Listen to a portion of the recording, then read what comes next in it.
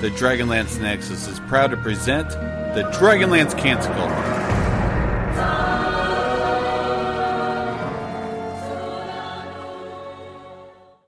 Greetings, friends and fellow companions, and welcome back to another exciting episode of the Dragonlance Canticle. My name is Trampus Whiteman, and I'm pretty certain that I am a glitch in the multiverse.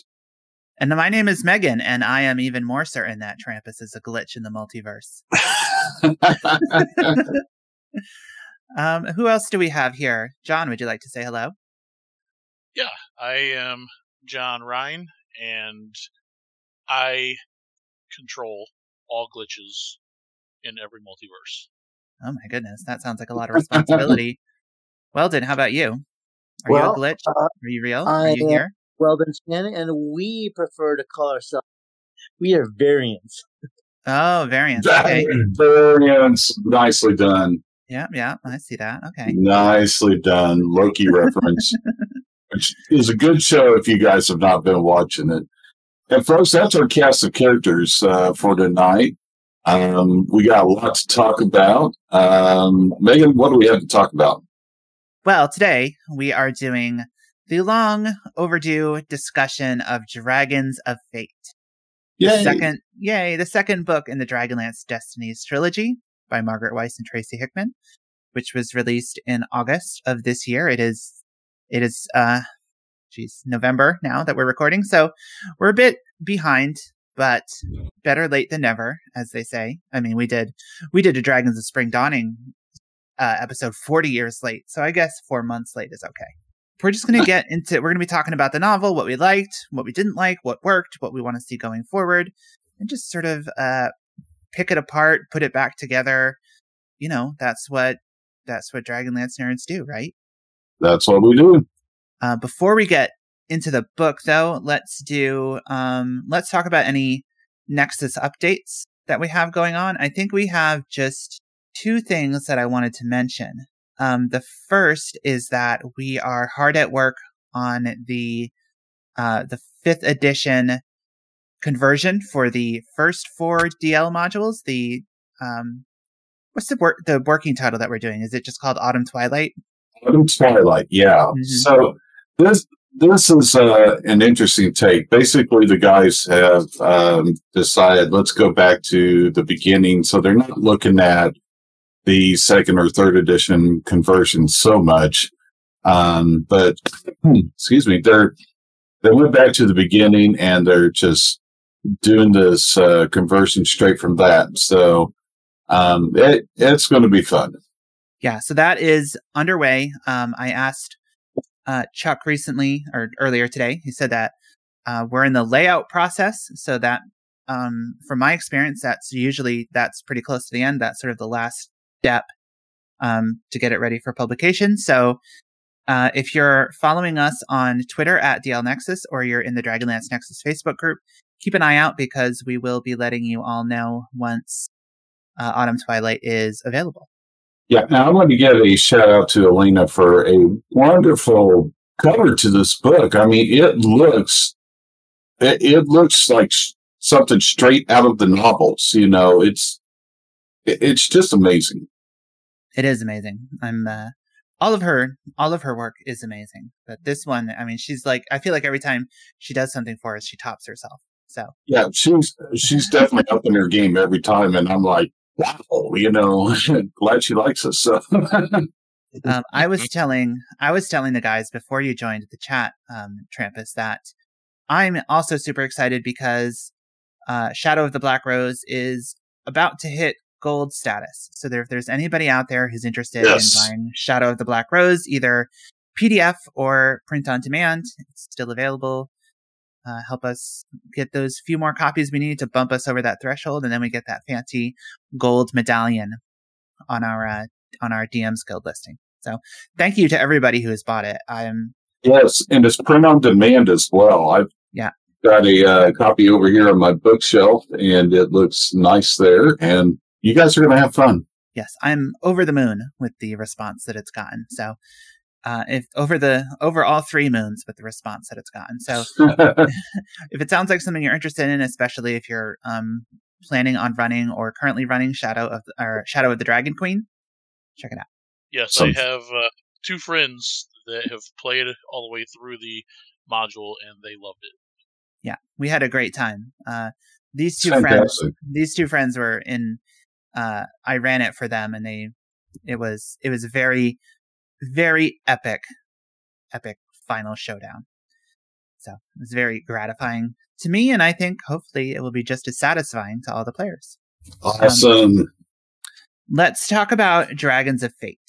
So, Dragons of Fate, there's going to be spoilers here, so if you have not yet read the book, and you don't want any spoilers, stop the episode, go grab a copy, and then once you're done reading it, come back and listen to us chat about it.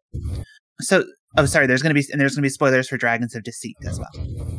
Dragons of Deceit ends with Destina Rosethorn, Tasselhoff Burfoot, Rayson Magier, and Sturm Brightblade all being thrown back in time to the era we lovingly call the Third Dragon War. Or the second. Or the second, depends on. It's the 7th Dragon War. Depends on the source you're referring to. I'm going to call it the Third Dragon War, now and forever. And so it's the interaction of the device of time journeying, the Grey Gem, and the Staff of Magius, all sort of in the same place at the same time, causes a time travel explosion, and everybody's thrown back in time. With their, at least Sturm and Raistlin have their memories sort of still intact. Like they are the people that they were at the beginning of Autumn Twilight. Like Raistlin still has his red robes, but they seem to remember everything from what happened afterwards, including their own deaths. Yeah, and they're back. They're back. It's a little confusing, but it's a nice twist. It's like we're seeing them in their, maybe not at the prime of their power in Raistlin's case, but they're young, they're fit, and they're about where they were at the start of Chronicles. It's just they've got all their life experiences from that point on. What were you hoping for, or not hoping for, but what were we sort of expecting going into this book? What did you think this book was going to be? Trampus, why don't you go first? Oh, me? Gosh. It's kind of funny because John and I talked about it after he read it, and to him, the ending of the book was a surprise. To me, I saw it coming a mile away. Now, just based on the jacket of the book, it's talking about how the characters meet their heroes and everything. So yeah, I expected that there'd be a lot of focus on Sturm and Huma, and then Raistlin and Magius, and there was. I was kind of hoping one of those two might be a bit disappointed in their hero, but it wasn't near quite what I was hoping for. And the other thing I was hoping for is that Destina would have a lot of growth in this book, and I don't think she did. Did it go about the way I thought? Yes, but I think there's an opportunity or two missed here. John, what about you? Sorry to cut you off, Trampus. Do you want to? No, I just wanted to, but overall, good book. I enjoyed it. Great. John, how about you? So when they get thrown back in time, and they A, have a Kender with them, and B, they have the Grey Gem itself, I honestly, I had no idea what to expect. So I was literally just along for the ride on this one. Apparently, I'm the only one that didn't see the ending coming, because Chuck said he saw it a mile away. Trampus saw Not it a the mile only away. one. Not the only one. They must have some high-powered telescopes or binoculars or something, because I was surprised. I was shocked that Margaret and Tracy went with how they did it at the ending. Yeah, the ending was by far the best part of the book for me, just because it was such a surprise. I like Trampus. I didn't we didn't really get much character growth from Destina. She got way more development in the first book than she did in this one, and I feel like she's supposed to be like the main character in this trilogy, and she just took a back seat in this book. For the most part, she was off trying to find Hasselhoff and disappeared out of probably 150 pages or so, looking for Hasselhoff and not being really mentioned. So I also enjoyed the book. There were things that I didn't enjoy, but we can get into that here in a little bit. But overall, I liked the book, and the ending really threw me for a loop. All right, awesome. Weldon, how about you? Yeah, much like John, when I came into it, I said, time's already changing. We've got a Kender in the past. Things are being altered. Whatever's we're going to be reading will just be, one crazy ride going through the whole thing. And just, all bets are off. I have no expectation of the past, present, future after this.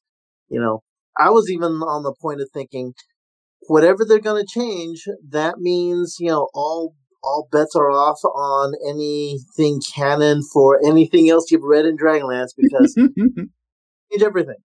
Anything you think is the truth will no longer be the truth.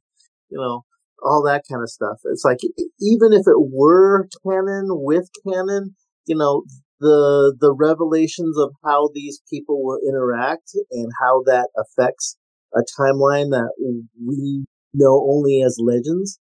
Really only things that are like 1,000 plus, 1,400 years in the past to the War of the Lance. Everything we've heard could have just been complete storytelling, like Kender Tales. Anything that could be the truth, will be revealed in this book, and like that throws everything off. And I speak of Greta, the sister of Huma that no one ever knew of until this book. And I'm like, wow. Well, yeah, that's not true. Yes, that the previous book they did mention her, and it's like, okay, but more information about her existence, and like, wow, she was lost to history before this series. So that's where I was going into the book. It's all about fact finding and seeing where they're gonna put this, and knowing that Margaret Weiss really liked Empire Strikes Back, except Return of the Jedi sucked for her. This had the same themes of that, like the middle part of the story is supposed to be like jaw dropping and so crazy that you got to just read the rest of the trilogy, find out what's going to happen in the last book. And this book did it. This book carried it through, and like, I can't wait for the next book. I had sort of a set idea of what I thought this book was going to be, and it was not. I was thinking what was going to happen was Sturm and Raistlin were... I was expecting, sort of like in War of the Twins, when Raistlin goes back in time and he kind of replaces Fistan Dantilus in the timeline. That's what I thought was going to happen. I thought it was going to...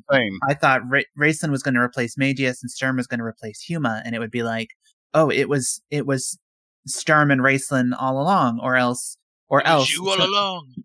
Or else something happens with the timeline, and Sturm has to take Huma's place, and Raistlin has to take Magius's place. Like, the Grey Gem manufactures the way that Magius and Huma are, killed prematurely, and then our heroes have to sort of fill in the roles that they played in history. And the book didn't really do that. I mean, I wouldn't say that I was disappointed. It's not like I wanted that to happen exactly. It's just that I thought that's what was going to happen. I do have a few sort of likes and dislikes about the book that I'd like to touch on. One thing that I think we should get right into, since it's been mentioned already, is the way. Well, let's talk about some of the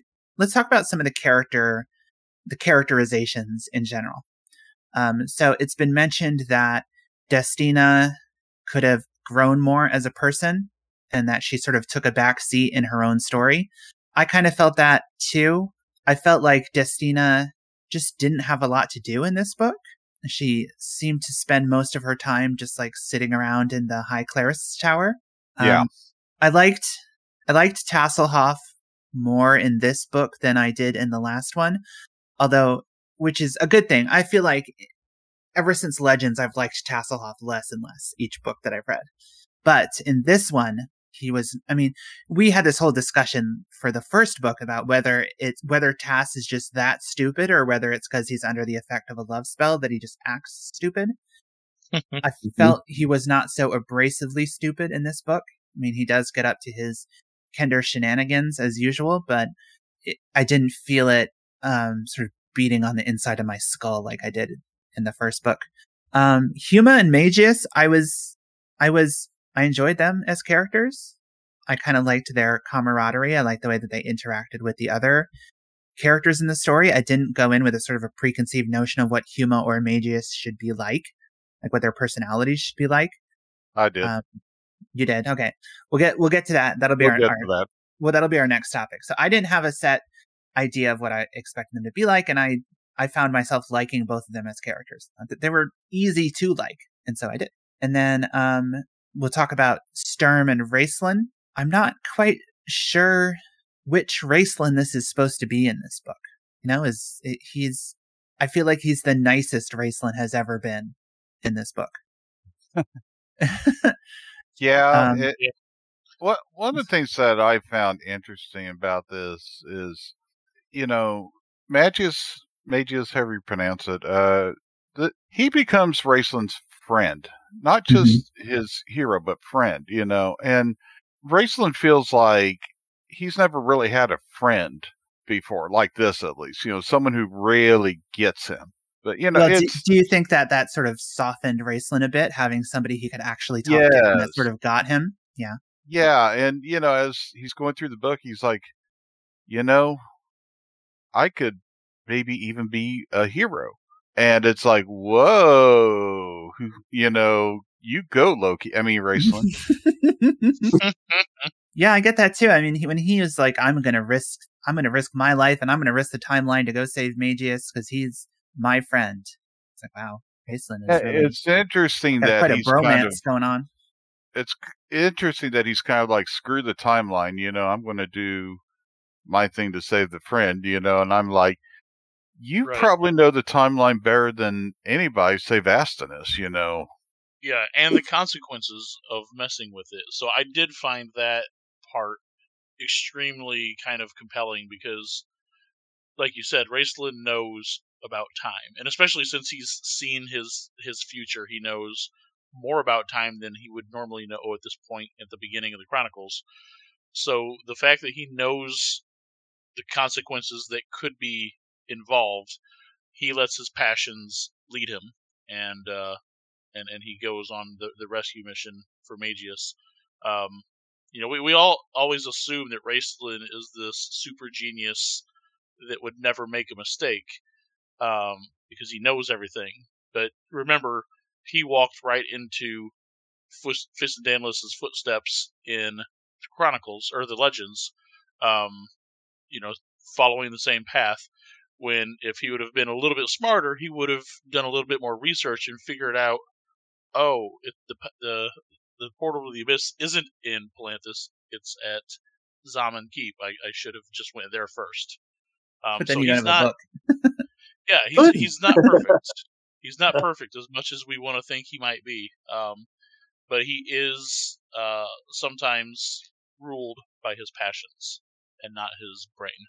Weldon, how do you feel about these characters in this novel? Well, so the premise is that Sturm and Raistlin their souls have basically been returned from, whatever afterlife or life, after death occurred. So they remember all their past selves. I mean, Sturm, he's a character that I would have imagined would have remembered, this is why I got myself killed at the High Clerist Tower.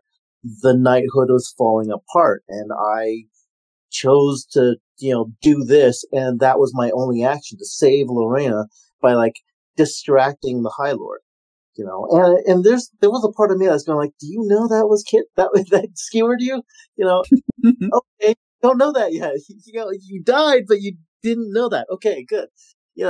And Raceland, the same thing. He went through the abyss. He, basically would have won. He would have saw himself and how, his life would have become an unending, eating himself, trying to find sustenance that wasn't there, the image of the snake constantly eating his tail.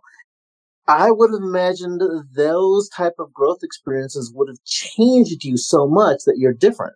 So I'm okay with Raceland being a little bit more like, maybe I can be good, because at this point he's like, all right, you've been the ultimate evil. Now you can, here's your second chance to do something different than all your past choices. So I thought, yeah, okay. Raceland's grown a little bit. He said, screw it. I still don't care about the timeline or rules or whatever the gods want, but I'll save my friend. I'm kind of like, that's the Raceland we wish you would have been when you were in the War of the Lance with your friends before you left Tanis in Riverwind and Goldmoon and your brother to rot on a boat, about to sink. But, okay, all right, good. Good growth, Raceland. You go save him. All that stuff. So I liked that bit. That was good growth on his part. Sturm, yeah, okay. He's he's still the hero type. He hasn't changed very much from that. But I thought there could have been more from Sturm because he was very self-reflective before he passed, and I thought that self-reflection probably should have colored his viewpoint of meeting his hero Huma and stuff like that. I guess he did, since he thought, well, Huma's human, and he's not the rule bound kind of knight that I am, and what does that make me? I thought that was pretty good. Yeah, I really enjoyed the conversations between Sturm and Raceland, especially when Raceland kind of owns up to his mistakes and confronts Sturm with that. You were right about me. I do turn to darkness. You were right all along. Like, that conversation was, I think, probably my favorite part of the book. Just that line, you were right about me. Like, it's kind of like a reverse Darth Vader. Tell your sister I was right. Well, that was finding the good in Vader, but this is him admitting, I do turn into a son of a bitch in the future and will almost destroy the world. You were right. Trampas, how did you mentioned some concerns or perhaps you disliked the characterization of Huma and Magius. Why don't you elaborate upon that for us, please? Okay, I'm going to clarify. I didn't dislike it. I enjoyed it quite well, actually. But I know one of the big criticisms of this novel is that the Huma and Magius in here aren't the same ones you're used to from The Legend of Huma. And I'm not saying they're different characters, just saying they're written by different authors and interpreted differently. There is an in-world way of looking at that, and I think it makes perfect sense considering the time period. Think about our own world. You have the legends of King Arthur and Merlin, which is the inspiration for Huma and Magius anyway. But, how many different interpretations of those characters and all the other characters have there been? I mean, I can think of 3 movies just off the top of my head. 4, I'm sorry, Holy Grail. Dealing with, like Which King is coming Arthur. back to theaters in December. I can't wait. Yes. But I mean, like Excalibur, First Knight. Then you got the T.H. White's book, Once and Future King, and there's 1,000 other interpretations. This is a time of myth and legend. Dragons were thought to be mythical at the start of the War of the Lance, So why not, if this is a world of tales, of legends, pardon the pun here, then that's what they are. There is the legend of Huma, but is that legend based on truth? Well, this is another tale that may or may not be based on truth. And so if you look at it that way, it's just like when you have any property that's like sci-fi or fantasy and they have alternate realities to them, Marvel Comics, Star Trek, et cetera, et cetera. That's how I see this here. And so by thinking of it that way, that enabled me to enjoy things better. So I don't get bent out of shape when they say, oh, Huma has brown hair. No, he actually has blonde hair. I know because I did the comic and I did a lot of research on this. And but that didn't bother me once I approached it from that angle. And I'm hoping that if other folks approach it from that angle, then they'll find enjoyment in it too and not nitpick. Is there any other departures from the Legend of Huma that really rankled anybody or that they thought were improvements? Where's Kaz? Where is Kaz? John, please go first because I like that sound that you made when I asked the question. So my advice is, or my thoughts, my opinion is, if you haven't read Legend of Huma before, then Dragons of Fate is going to be probably one of the best books you've read, because it's exciting, it's got action, it's got shock, it's got a lot of good stuff. But if you have read Legend of Huma first, then you're gonna get a lot of, where is this? Where is this? Where is this person? Where is this location? Where is this commander of armies? Where's Kaz the Minotaur? Where is Galen Dracos? Where is the Dread Wolves? Legend of Huma wasn't at the High Clerist's Tower. It was nowhere near the High Clerist's Tower. So the location changed. The characters changed. They brought back Immolatus from their Brothers Magier book, Brothers in Arms. Brought him back, which was cool. Like, if you've read Brothers in Arms and then you read this, cool. They're tying those characters together. The character of Immolatus, tying it to this time period, and also in the future.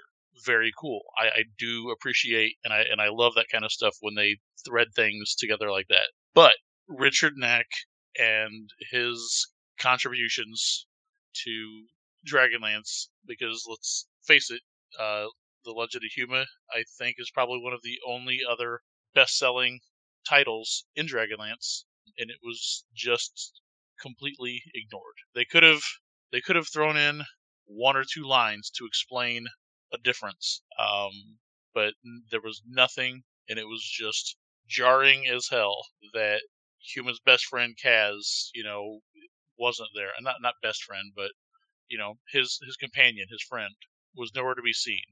Galen Dracos, who is, you would think by the Legend of Kaz, he's like the leader of most of Takhisis' forces. Which, that might be further south. He's the leader of Takhisis' forces. And, he's not known up north, perhaps. There's ways to get around the discrepancies. But the fact that was how Huma, the fight he had with Dracos, Magius dying, how he did, is, and the way Huma died, obviously, is very, very different than the story that we've known for the past 35 years. So it's a bit jarring, and but you can still enjoy the book. I still 100% enjoy the book. It was just, I had some WTF moments as I was listening to it through the first time, just because it was so different than what we've known for, the majority of my life. What is can someone clarify something for me? Because I was getting mixed up. The creation of the Dragonlances, I always thought that was a response to this war, this crisis. But in this novel, they seem to already exist.